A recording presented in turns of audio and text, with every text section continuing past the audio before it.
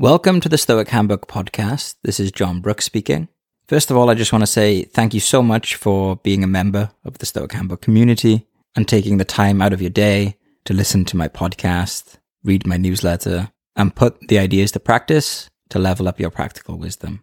If you're a fan of my work and you want to support the show, you can sign up to the premium version of the Stoic Handbook podcast. You can either do this directly from within Apple Podcasts, or you can go on stoichandbook.supercast.com.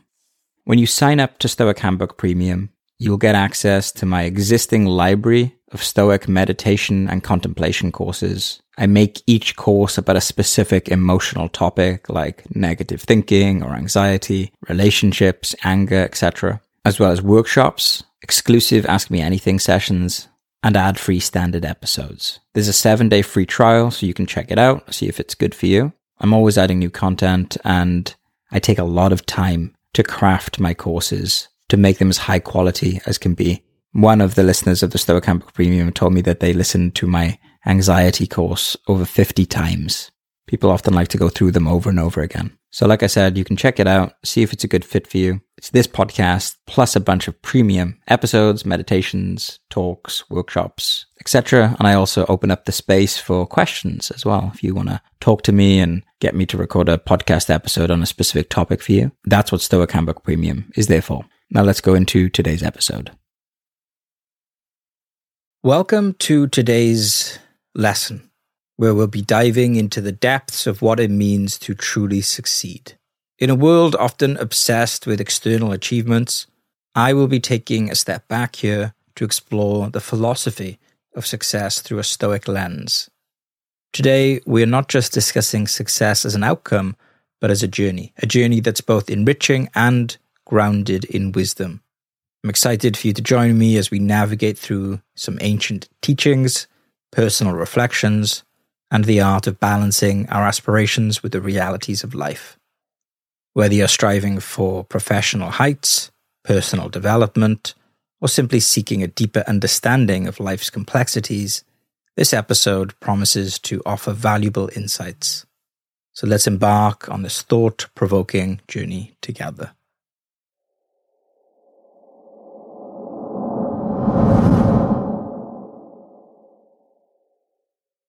So, what I would like to discuss in this talk is a way to think about success.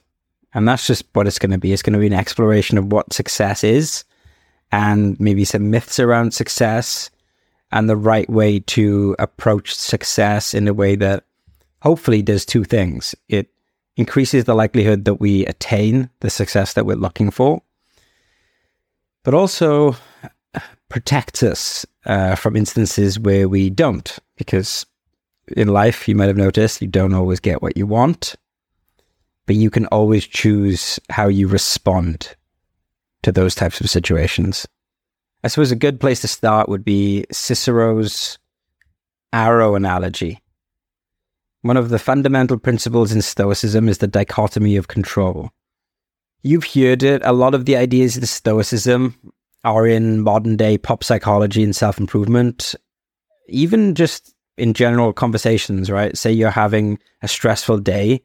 It's not unusual for someone to come along and be like, just focus on what you can control, right? And we go, okay, it's not very good advice when they say it like that, because you're like, how do I do that? But, the idea is there. And that comes from Stoicism. Right, so the Stoics go back over 2,000 years, and they were exploring the question, what does it mean to live virtuously? They were carrying on the project that Socrates started. What is wisdom? Does anyone know what wisdom is? What is justice? What is courage? What does it mean to live a virtuous life? And the Stoics took that further and tried to flesh out a philosophy.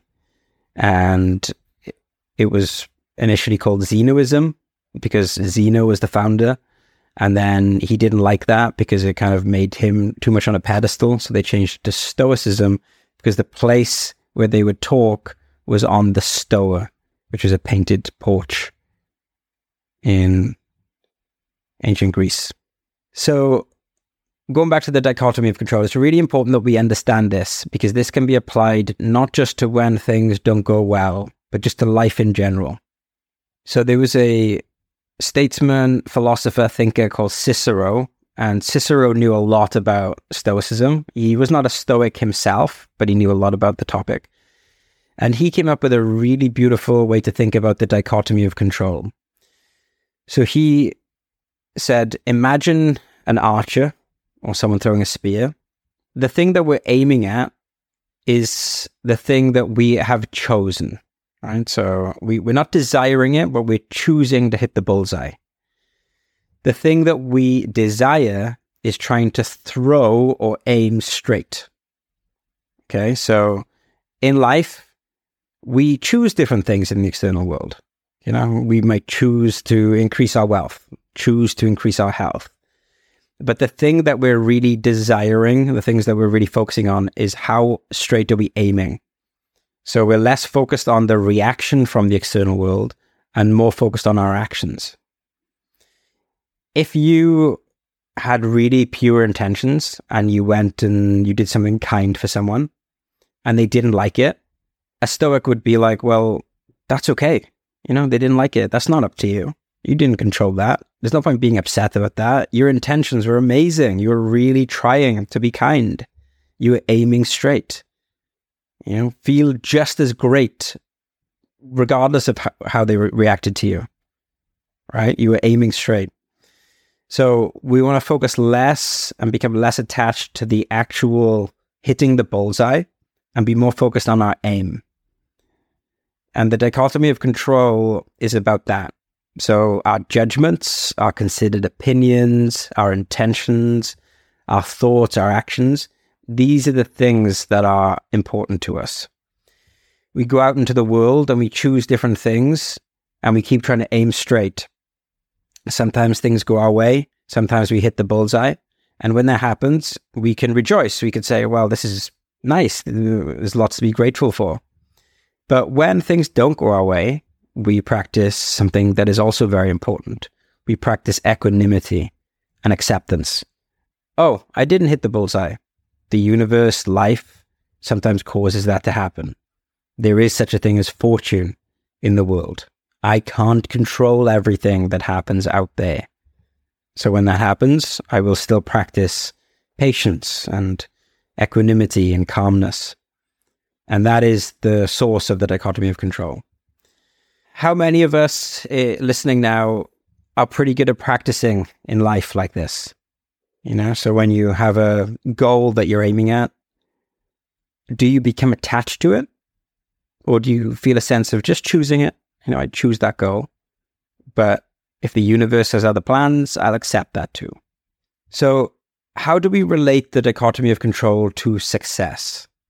Well, there are two kind of main things I want to cover in this discussion. So the first one is how we think about success, but I'm going to come to that in a moment. And the second part, which I'm going to address now, is what I call the Stoic success formula. And it's based on the dichotomy of control. The Stoic success formula can be applied to literally anything in life. It can be applied to relationships. It can be applied to business, creativity, health, any goals that you have, anything that you want to achieve. It's a very, very simple, sort of like as simple as MC squared is as an equation, but it's extremely profound and deep when you start to look into it.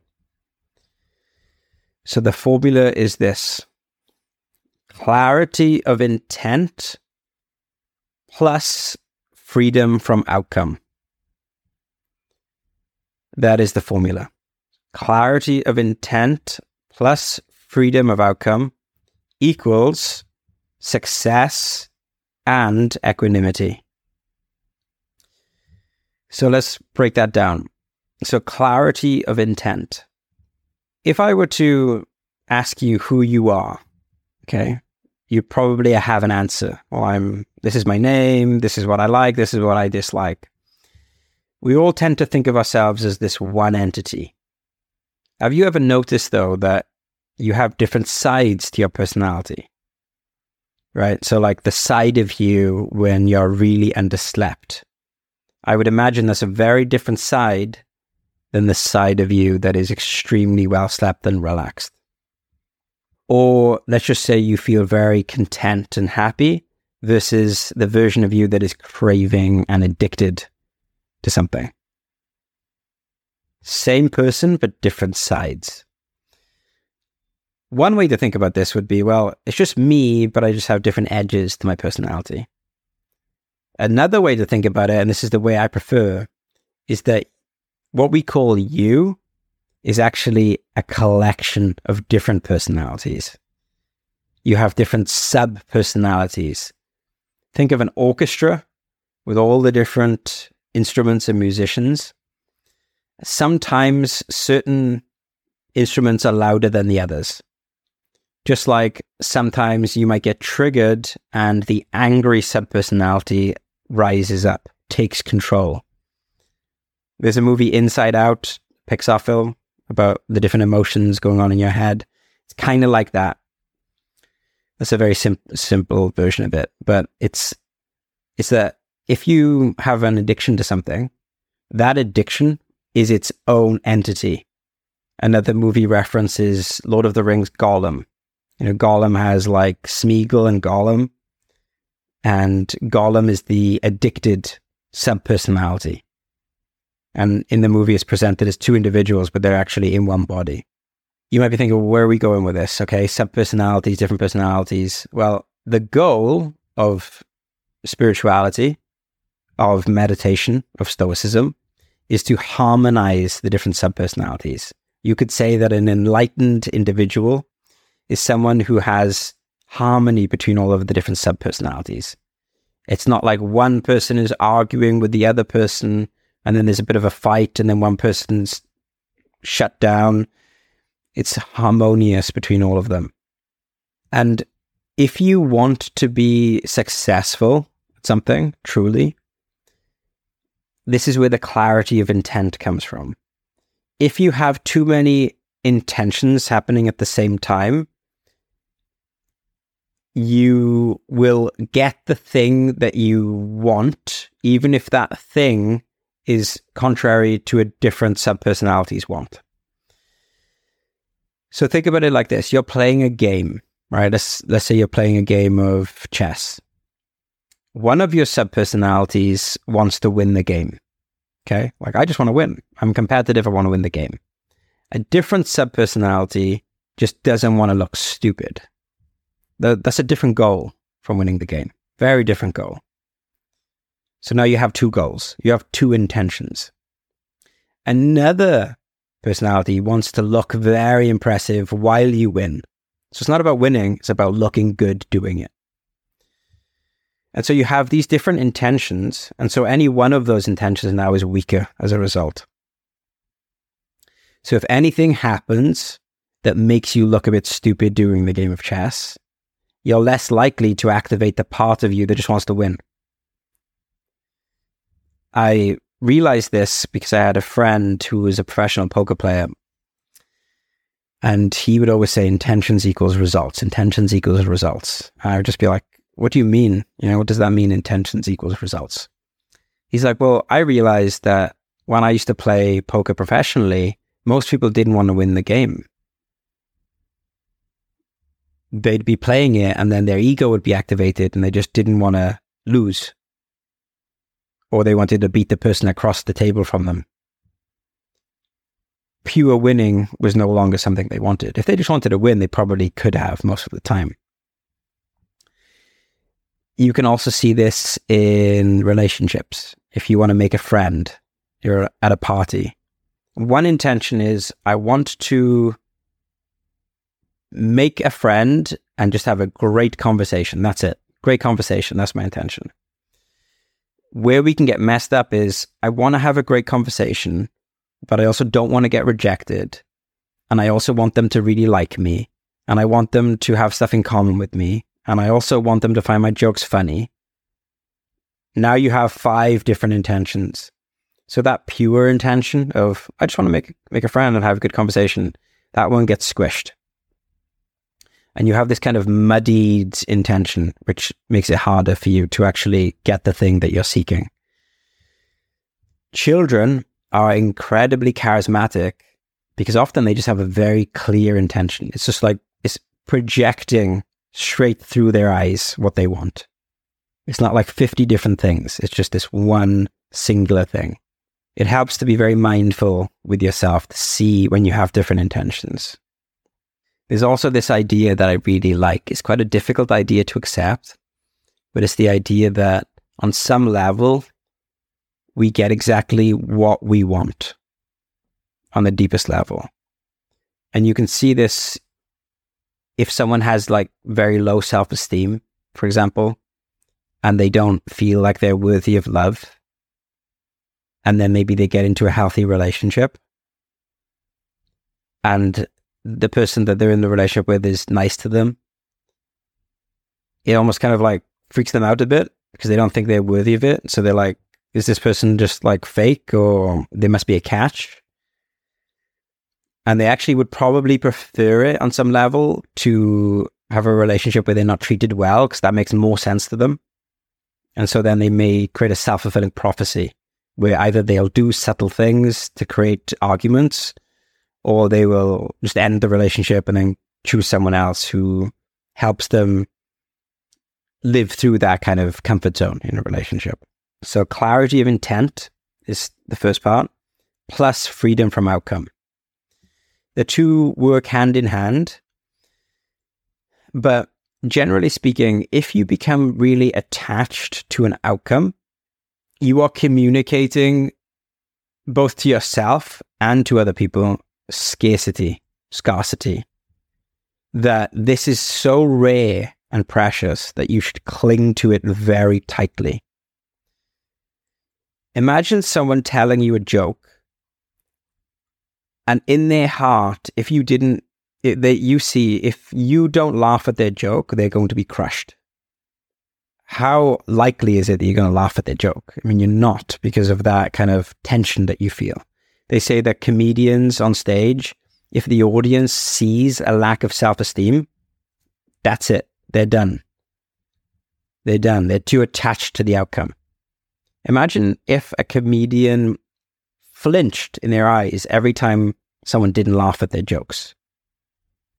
It would just become a massive negative spiral down. They'd be too attached to the outcome. I want to take a quick break to tell you about the sponsor for this episode, Podia. Being a philosophy and self-improvement creator, I've always pondered the simpler ways of the digital world.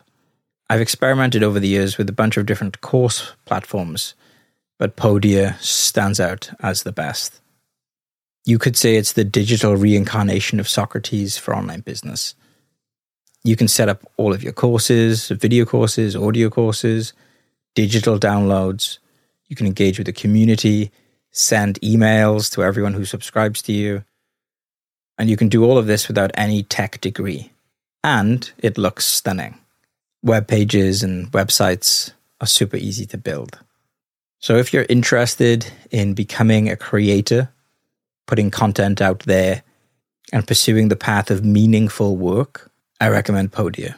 You can sign up for a free account at podia.com/John. My name is spelled Jon. So podia.com/John, and take a look at all of their features. Now let's go back to today's episode. Let's go back to a social situation. Someone is just chatting like, hey, what's up? Just wanted to say hello. You're having a good time. And you just sense that this person doesn't really need you to talk to them. They don't need more friends. They seem happy as they are. They're just sharing. What a nice energy to be around versus someone who is desperate to just cling to anyone to not be alone. Okay. Now, I'm the type of person that I would happily talk to anyone, even if they, were alone, because I think that's cool, right? Talk to everyone. But you get my point, right? When someone's communicating that kind of scarcity, it can be quite off-putting from an energetic perspective.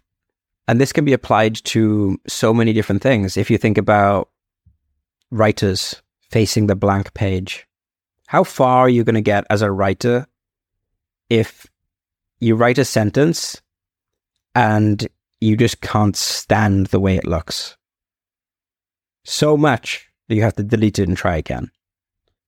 That's being attached to the outcome. Great writing advice that I really love is the first draft of anything should be terrible. And some writers recommend typing out ugly first draft at the top of a new piece of work. Just like being carefree. I think Ernest Hemingway said, write drunk, edit sober. It's just this idea of not being so attached to the outcome. You have the intention of writing something very meaningful, writing something profound, expressing yourself. But while you're engaging with that, it's time to let go. You never want to cling too tightly to something. That communicates scarcity. Another way you could phrase the success formula is full engagement and freedom from outcome. So you think of this could be applied more to sort of sport. If you're playing some kind of sport, let's just say basketball or something, you are fully engaged in the game. You're not your mind isn't everywhere. You're not trying to look good to the people on the court. You're fully engaged in the game and you're shooting and you're free. And in the moment, you're completely relaxed about what actually happens in the moment, your body language. If you look at Michael Jordan shooting a hoop, his body language is not someone who needs this to go in. Even though like a part of him has chosen that, as wants it, his body language is so loose. It's exactly like he would do it in practice, where he's like, yeah, whatever, just another shot. So following on from this Stoic success formula, clarity of intent plus freedom from outcome, I'd like to spend a quick moment talking about external versus internal goals. So you've decided to write a book of poetry. Okay. Now, if I were to ask you, how do you break that down into actionable goals? Okay. That will probably determine, I wouldn't say necessarily determine whether you do it or not, or how successful you are, but it will probably determine how you feel about the project, which then has an impact on how you do it, if you do it, etc. So an external goal would be, I've decided to write a book of poetry, get it published, and become world famous as a poet. That goal would be a classic external goal. It's a goal that is the outcome of which is not up to you. You could choose it, but you don't really control that outcome. You can't control whether your book will get published, by some big publication. You can't control if you get famous. So the Stoics would recommend turn that into an internal goal. An internal goal like, I'm going to enjoy the process of finishing a poetry book. Or I'm going to write for 30 minutes each day until this book is complete. That's something that you can't control. That is up to you. Many books that we love, Harry Potter, among others, was turned down by many publishers before it actually was published. And this is very common among good books. And if the author had given up at any point during that journey, maybe we wouldn't have had Harry Potter or some other great fiction work. So it's really important to think about, well, what do I want to do? What is within my control in this? To create art that other people love, not necessarily within my control. To create art that I enjoy doing and I enjoy looking at, that is within your control.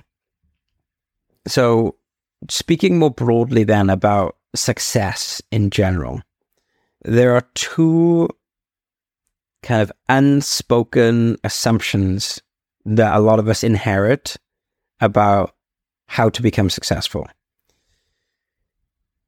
This is quite common. Number one, we look at someone who has achieved success. Number two, we try to copy them in some way. Right? This is super common. Like most podcasts are about this. Like let's interview a person with 500 PhDs and ask him about life or her about life, and then we can do it, right? We kind of learn from them.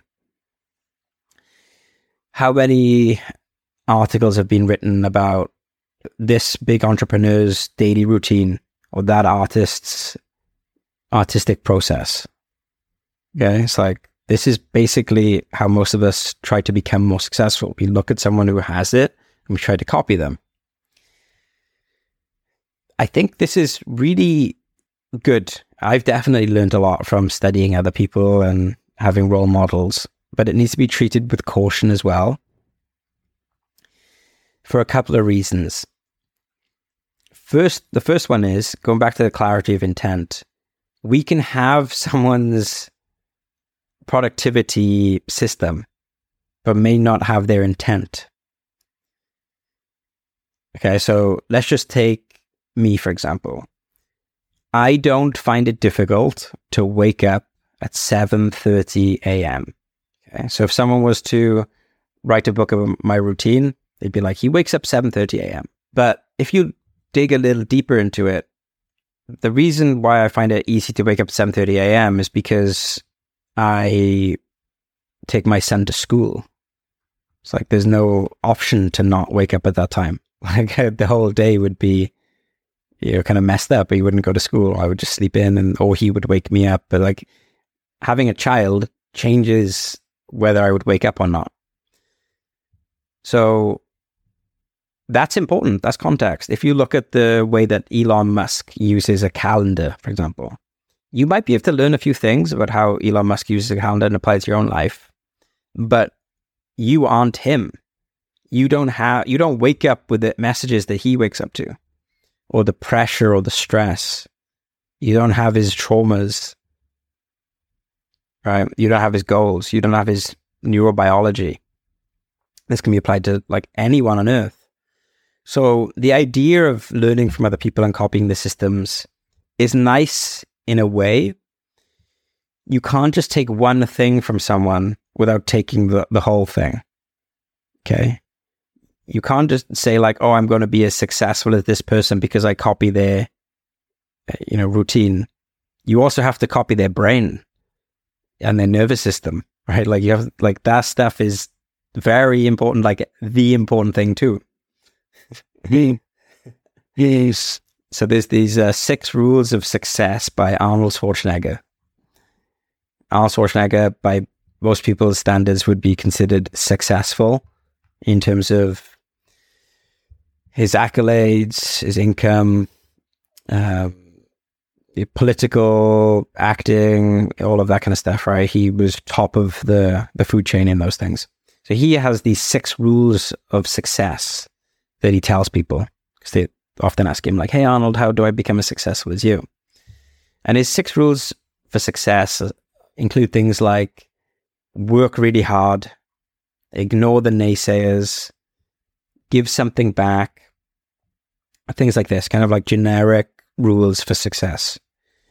And you look at those and you go, yeah, like that makes sense. I'm going to work really hard. I'm going to ignore the naysayers. I'm going to not give up, and I'm going to have a vision, and I'm going to give something back. And it might kind of inspire you. And you go, that's it. That's how he became successful.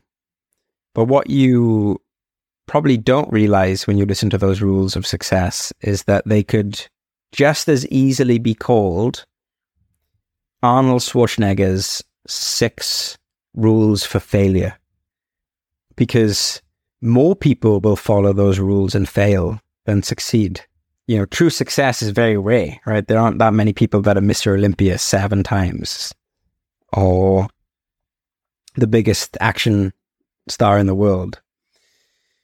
How many people have ignored the naysayers, and the naysayers were saying something that was actually useful, and then they just failed? How many people worked really hard at something because they were told to just work really hard? That's what successful people do. And it was the wrong thing to work hard at. They worked hard and then they weren't home enough, and their family life started to deteriorate. And then they became stressed and upset, and then their business life started to deteriorate, and then they failed because they worked too hard at the wrong thing. So there are obviously basic building blocks of success. Darren Brown in his book Happy says they're essentially two: talent and hard work. You know, if you really strip it down to the basic principles, to be successful, it's kind of like talent. You kind of need talent. You're not going to be very successful at something you have no talent in whatsoever. And talent can also be applied to skill. Let's say skill and talent. And you also have to work. You know, if you don't show up, then you're not going to get any opportunities. So I think this is really interesting, that a lot of us kind of just try to copy other people that are successful or listen to their advice, and we don't look deeper. Maybe Arnold Schwarzenegger's secrets to success were not that much to do with working hard and ignoring the naysayers. Maybe the fact that he thought like that easily is something that he didn't choose. Maybe his upbringing helped him think that way naturally. Maybe a certain person that he met, a mentor in his life, just really liked him. Maybe this is a crazy one. Maybe he just had really good bodybuilding genetics that helped him. That's, seems to be the case. There are so many different things in Arnold Schwarzenegger's life that contributed to his success that he didn't even choose. And then this also brings us to the discussion of the self-made person. When we become successful, it's very tempting to kind of say, I earned this. Look where I came from. Look what I've achieved. Okay, and I don't want to criticize anyone who does that. Right? If you've achieved something and you feel proud about that, that's great. I'm all about finding as many ways to be content and full of gratitude and happy as possible. But we should also kind of temper that with a realistic and rational viewpoint that most of our success, if not 100% of it, is actually luck. You could say that there are actually no self-made people. Now, you can take credit, of course, for the way that, you might have made good decisions or had good relationships or worked hard and things like that. But you didn't choose your own IQ. You didn't design your own brain. You didn't manufacture your own levels of discipline and motivation. You didn't choose where you were born. And even if you were born in a place where there was no opportunity, you didn't choose that you were endowed with the gifts to get out of that situation, whereas other people didn't or couldn't. You didn't choose your parents. You don't control how your liver functions, your heart beats. Most of your thoughts are just sort of thought by thoughts themselves, just come and go. If you meditated, you know this. So yes, it's okay to feel, a sense of pride over things you've achieved. But more importantly, it's important to feel gratitude and to really rejoice in the fact that it could have been so much worse, but it wasn't. We all have been given unfair advantages. And I think life actually becomes nicer, and you can become more compassionate towards other people when you start to see that. In society, we tend to think that successful people have made their success and unsuccessful just didn't make it. That's a meritocracy. But sometimes when I'm doing coaching people, I can just see, certain individuals, they just, for whatever reason, weren't gifted the same gifts that I have been gifted with. For example, I have something as simple as had a very loving mother, something who was just very nice, very good to me. If you've never had that, you don't know what it's like to be loved by your own mother. And then I'm criticizing you for not having discipline or motivation or something. That just doesn't make any sense. Like like who am I to make that kind of comment?